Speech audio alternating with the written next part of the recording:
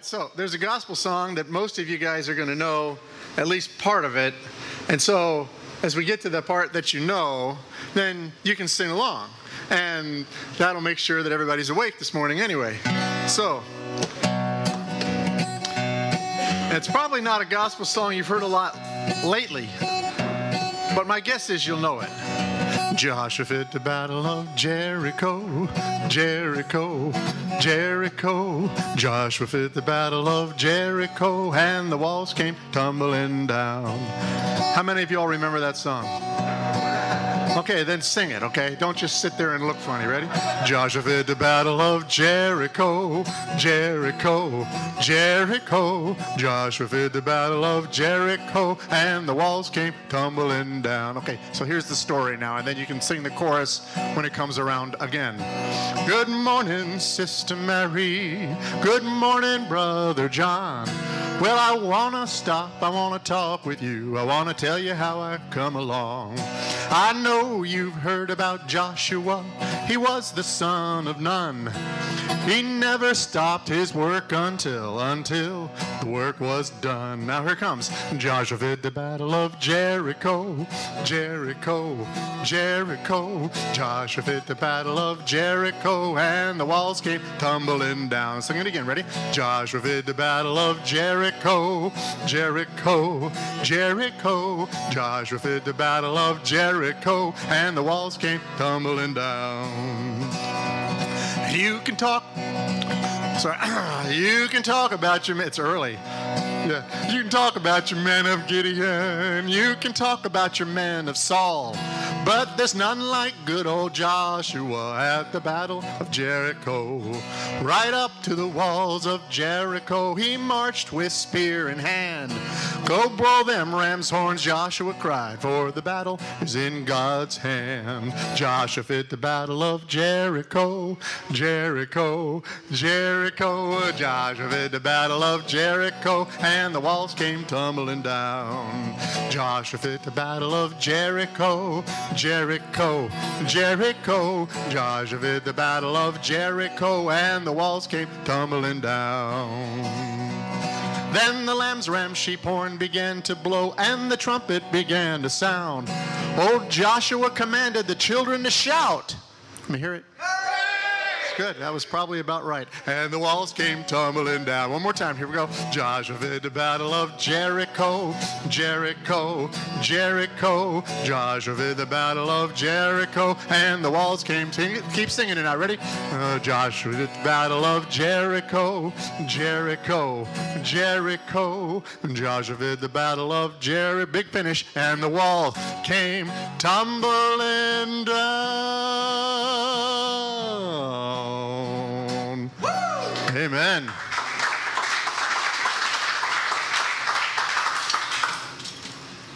Well, this morning, guess who we're going to talk about? Jericho. Yeah, Joshua. And we're still on the topic of biblical wisdom. But what we're going to be kind of focusing on this morning is the life of wisdom. The life of wisdom. We're going to look at Joshua as we kind of talk about this and address some of these issues that we know. Now, most of the people know who Joshua was. Not everybody could probably go through and tell you every little bit of his story. And Joshua may be less than others. And there's a very interesting reason for that. But we know Joshua probably best as Moses' second in command, right? And then he takes over the Israelites after Moses passes away. And Moses had passed on his leadership and his authority through God to Joshua to take over. And probably known as one of the most impressive, the finest military leaders in all of Scripture, as we talk about it. In fact, over the years, as I've talked about leadership or whatever to different groups, Joshua is one of my go-to guys to talk about certain elements of leadership. And whether it's military leadership or whether it's leadership of something else, it doesn't really matter. As an example of leadership, Joshua is really quite the guy. But where did his journey with this wisdom begin? Because we took incredible wisdom for Joshua to be able to do what he did. We see obedience back in his early life. Why would I say that? What was one of the first times that we hear about Joshua? Yes, sir. He went to scout Canaan. Scout Canaan. He and Caleb were two of those 12 spies that were sent out. And they were the only two that came back with an accurate appraisal of what was in the land that God had promised them. And the idea there was, they saw the same thing that everybody else saw when they went over to scout out the land. But when they came back, their response was different because they were looking at it through the eyes of God. They were looking at it understanding that God had promised them this land. And so it changed the way that they viewed the whole thing when they were reporting on the size of the people that were there, or the strength or the might of the cities that they saw. He was trusting God in all times, and that was a hallmark of what Joshua would be. And so I thought about this, and I was doing some research, and I went to this wonderful biblical resource called Psychology Today. And that's just a joke, because it isn't a wonderful biblical resource. But when you're talking about wisdom, here's what psychology says today about somebody that wants to be wise. They have this laundry list of what you need to do. The first thing, it says, see the world in shades of gray.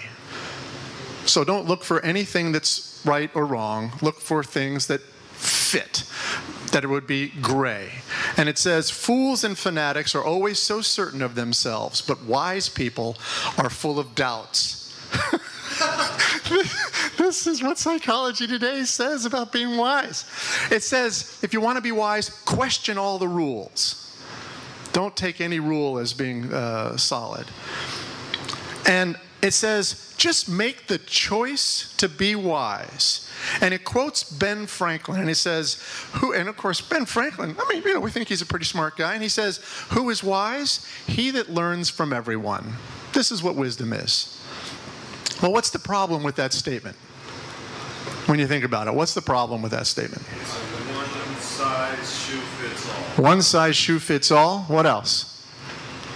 I don't want to learn from everyone. I don't want to learn from everyone. That's a great statement, and that falls right into it. It says, from this and from other misconceptions, we get this skewed idea that wisdom originated in one place, and so then if it originated in this place where you're trying to learn from everybody, then the value of wisdom, the use of it, is completely different from what we are learning and understanding what the wisdom is.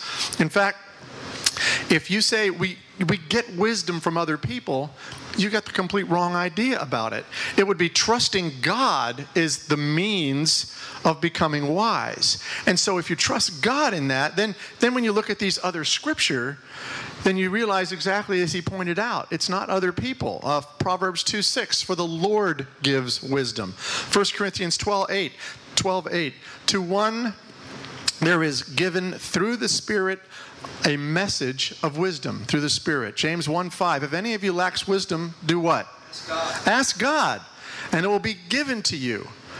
So if you're thinking about true wisdom, wisdom that really matters, wisdom that's going to make a difference in your life, you can't look to other people for that. You've got to go to one source, God. And this is where Joshua was residing. In Deuteronomy 34, we read about Moses' death. And here's what it says in verse 9. It says, Joshua, son of Nun, remember that from the song? He was the son of Nun. That doesn't mean he doesn't have anybody that's his parents. Was full of the spirit of wisdom, for Moses had laid his hand on him. So we know that true wisdom comes from God, and what had happened in this case is God had given Moses the capacity to pass on God's wisdom by touch of his hand to Joshua, and gave him this full of the spirit of wisdom.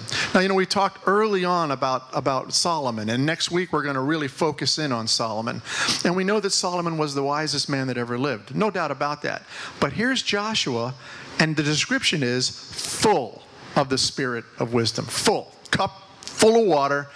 Can't even jar it, move it without water falling out of it. That's how full he was of wisdom. And then God gives him this wonderful additional guidance.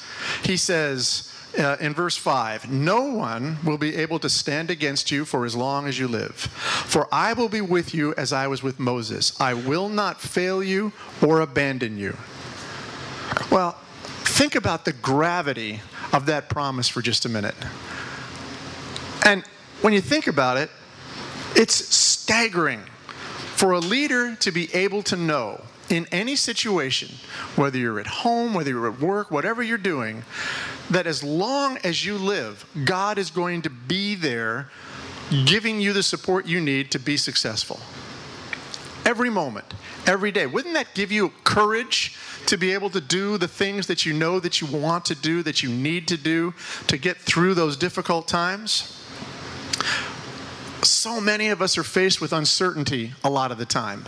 Things that challenge us. I was hearing some of the stories, some of you guys were talking this morning about surprises that happened in this last week. And man, I didn't expect that. And that happens to us all the time. Situations we don't expect. And as I've done some counseling, I can tell you that those are the times, those are the places where Christians have just as many difficulties almost as anybody else, because they're not drawing from the same well that Joshua was drawing from. So something bad happens in your life, what do? Do you turn to God? A lot of times Christians don't. They turn to whatever they think might be able to give them some assistance during this particular time. So I've talked with some folks that have been going through a divorce. You would be shocked, I think, to learn of the percentage of Christians who turn away from God and go someplace else for their solace, for their information, for their help in the time of divorce. Or if they lose a child to an accident. People just say, you know what? If God can't solve this problem, then I'm not interested in that God. Now, I personally believe that once God chooses you, and once you are His child, you can't fully depart from Him ever.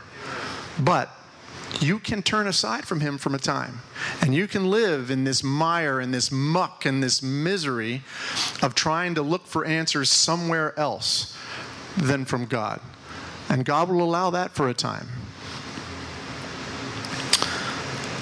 If you look at, remember the old hymn, "Come Thou Fount of Every Blessing"? Remember that hymn? It says in the last verse, "Prone to wander, Lord, I feel it. Prone to leave the God I love." And I sing that song for folks. I have to say, I get to that line, that is an arresting line for me. Because I think it's true. I think that we are prone to wander, prone to leave the God that we love in search of something that we might think is better. Our world is teaching us that. It's a common theme. Well, God tells Joshua exactly what he's going to be doing over the foreseeable future. He says, this is what you're going to do. Be strong and very courageous. Be careful to obey all the instructions Moses gave you.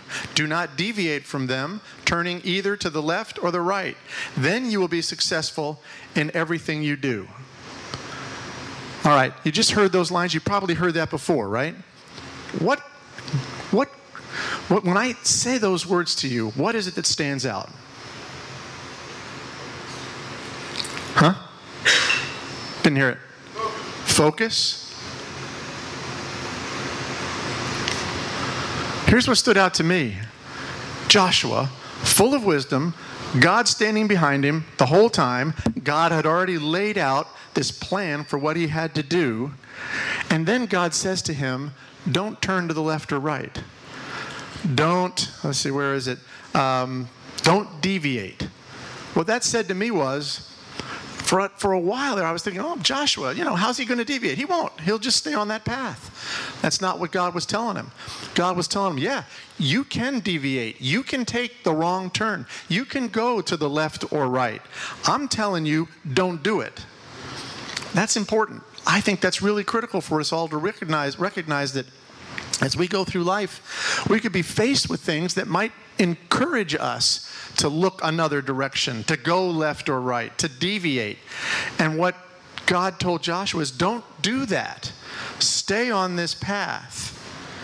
In the same way we can choose to go left or right, Joshua could, but he did not. He stayed the course. We never hear, and this is one of the reasons why I think Joshua was such an incredible character. We never hear of a single time in Scripture that Joshua deviated from the main course. He stayed that course his entire life. Now, if you think about it, and as you're thinking about characters in the Bible, that doesn't happen very often. In fact, I'm only aware that it didn't happen with Jesus, other than Joshua. Everyone else, as good as they might be, deviated at some point and had to be kind of brought back into the fold.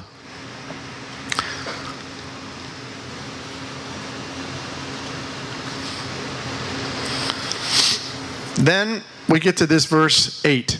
How many of y'all have memorized Joshua 1:8? This book of the law shall not depart from your mouth. Meditate on it day and night so that you may so that you may act carefully according to all that is written in it. For then you will make your way successful and you will be wise. That's an amazing verse, guys. This book of the law shall not depart from your mouth, Joshua 1:8. But you will meditate on it day and night.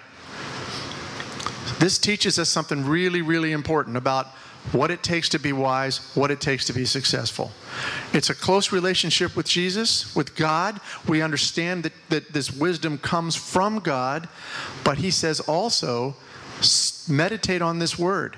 Focus on this word, as he said.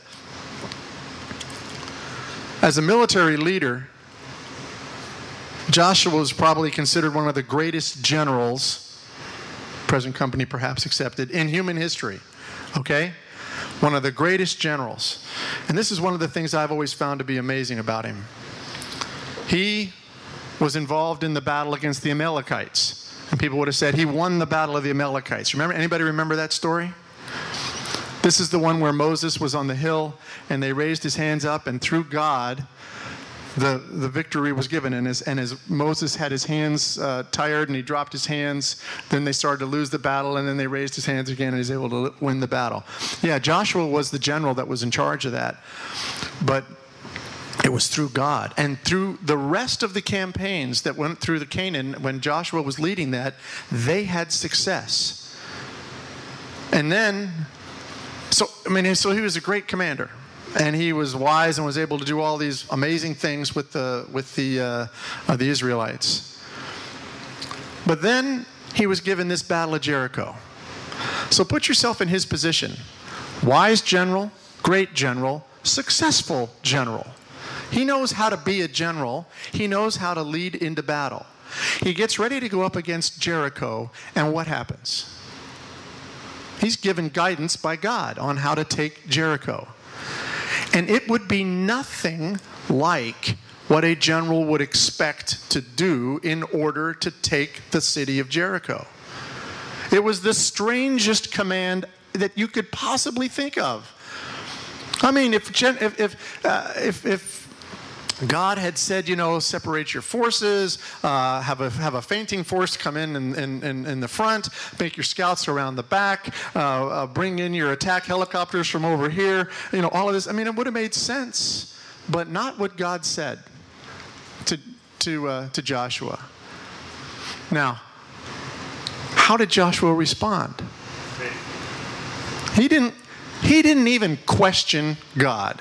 One of my other favorite characters, and when we were in the song we sang this morning, I said, you can talk about your men of Gideon, you can talk about your men of Saul. Gideon is another guy that I think is wonderful. And Gideon was the guy that fought against the Midianites. And he's the guy where he said, well, God said, this is what I want you to do. And he said, well, wait a second. So he lays a fleece out. And he says, okay, if it's dry in the morning and it's wet outside, then I'll know that this is what you want me to do. And so God does that. And he says, okay, I got that one, but once more, I'm going to put the fleece out again. But this time, if the fleece is wet, but the ground is dry, then I'll know that, okay? He's always testing. He's trying to say, okay, is this really what you want me to do? How often do we see that in Scripture? I mean, it's totally common. And we start to think to ourselves, you know what? I'm going to lay out a fleece. Oh, you know what? I'm going to question God, make sure this is exactly what he wants me to do, because this is a weird thing that God wants me to do right now, but I'm going to make sure. But look at Joshua. Joshua gets this message from God that I want you to you guys go around this thing and march around it 7 times, then you're going to yell and the walls are going to come tumbling down. And he says, okay, that's it. I'll do it. Do you have that kind of faith? The kind of faith that Joshua had? Could you take the word of God and go in a completely different direction than what you know would be the direction that you've been trained to do, or the direction that makes the most sense in your life? What do you think? Could you do it? You'd like to think so, wouldn't you? Truth is, most of us wouldn't. And I have to ask the question, why? God has done an amazing work in all of our lives, and I'll bet you if I went around the room, every single one of you, as much as you might be able to tell me a story that's difficult in your life, you could tell me a story of amazing grace. You could tell me a story where God came in and rescued you from something.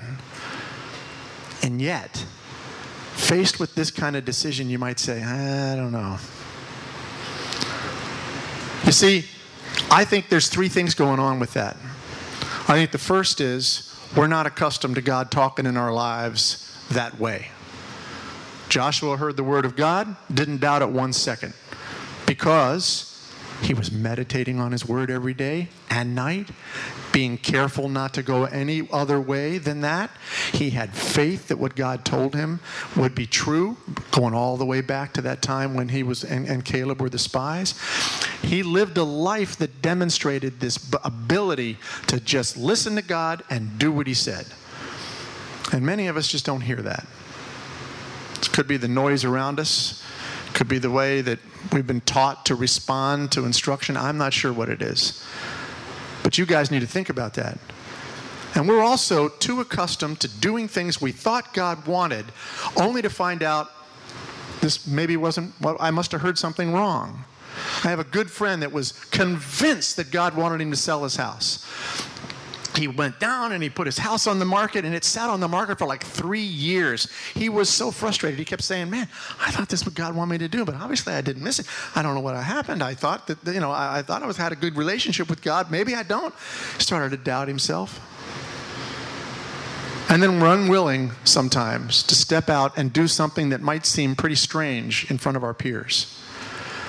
Can you imagine Joshua standing in front of his soldiers saying, okay, there's the city of Jericho. We're going to take it, but this is how we're going to do it. And telling them that. And these guys are scratching their heads saying, what happened to the general? What happened? Although, you know what? My guess is these guys were accustomed to the fact that Joshua said, the Lord has given me a word. This is what we're going to do. My guess is those guys in his army said, you got it, boss. That's what we'll do. And that's the kind of leadership that you want to be able to demonstrate that sort of wisdom. Just before I turn you loose to answer your questions, think about this. Joshua believed in the promises of God and trusted him completely. Remember, and I've got this on my door. I don't know how many of you do, but if you don't, you might want to think about going out and getting one of these. You can order them on Amazon, but I've had more people comment about this that's come into my house than anything else that I've got going on in my house that people could comment on. And this is this Joshua 25:15. This scripture is on the wall on a little plaque that's outside of my front door. It says, choose this day whom you will serve. As for me and my house, we will serve the Lord. Well, I can tell you that sometimes I turn away, just like I said you guys might turn away, and like anybody turns away and go our own way and seek our own design.